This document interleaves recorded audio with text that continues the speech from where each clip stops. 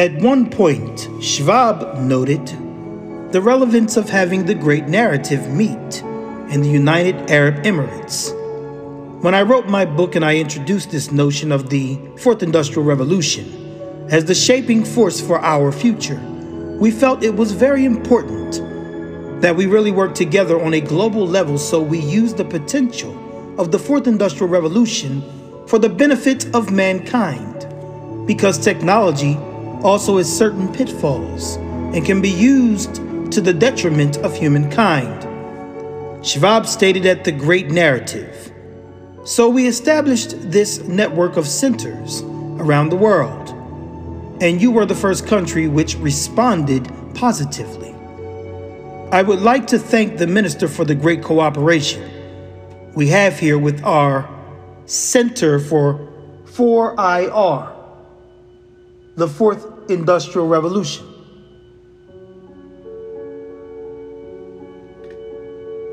And I am also very happy that we have here assembled economists, sociologists, but also representatives, scientists, who can really enlighten us about all those new technologies. During the panel, The next 50 years, Klaus Schwab talked with His Excellency Omar bin Sultan Al Olama, Minister of State for Artificial Intelligence, Digital Economy, and Remote Work Applications, about his vision of the next 50 years for his country.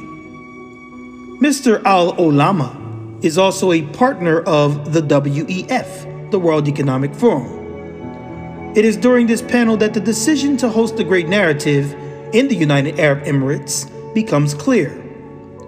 The UAE has spent the last few years promoting itself as a hotbed for digital technology developments, specifically AI, artificial intelligence, and robotics. Minister Al Olama even joked that the goal of his job was to eventually turn himself into a form of AI. Minister Al Olama also discussed how hotels, taxis, and other industries have been revolutionized by digital technology and the inevitability of the economy becoming digitized. There isn't going to be two economies, he stated. We are right now at this inflection point where we can confidently say traditional economy, digital economy, but at one point in the near future, as the 4IR becomes more mainstream, there is going to only be a digital economy, or an economy, if it's not purely digital, is enabled by digital means. Al Olama also discusses his nation's investments into 5G technology and how these investments will help them lead the way into the Fourth Industrial Revolution. This discussion of artificial intelligence, the Fourth Industrial Revolution, a cashless digital society, and the Great Reset are absolutely vital for the average person to comprehend. These unelected technocrats continue to host events and release reports as if the people of the world are asking for their help and guidance. They hide under a veneer of benevolence, but the facade is wearing thin, and the people of the world are beginning to question the true mission of the World Economic Forum, the Bill and Melinda Gates Foundation, the Rockefeller Foundation, and similar players. To understand their true intentions, we should take note of the actions of the World Economic Forum's partnered nations and organizations. This includes the United Arab Emirates.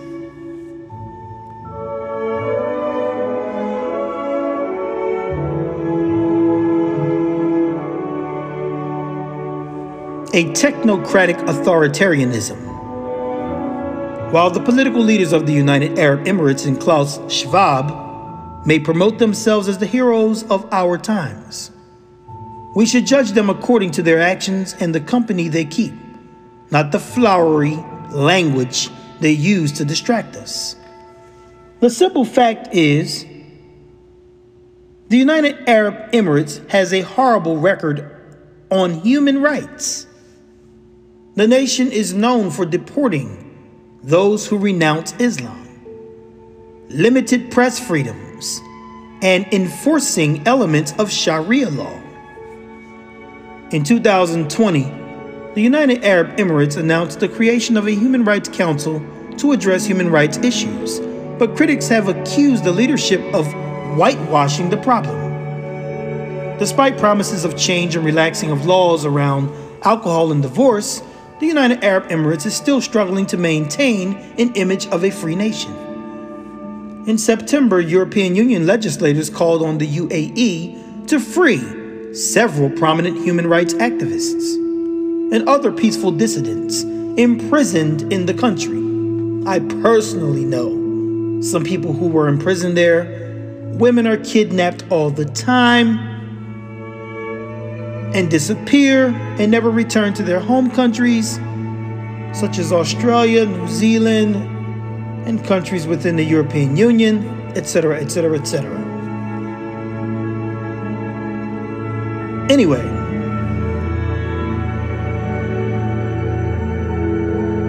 in September, the European Union legislators called on the UAE to free several prominent human rights activists, peaceful dissidents that were imprisoned in the country. They also called for a boycott on the ongoing Expo 2020 in Dubai. The organizers of the Expo themselves recently announced a commitment to the United Nations' 17 Sustainable Development Goals, which are part of the Agenda 2030 and the Great Reset.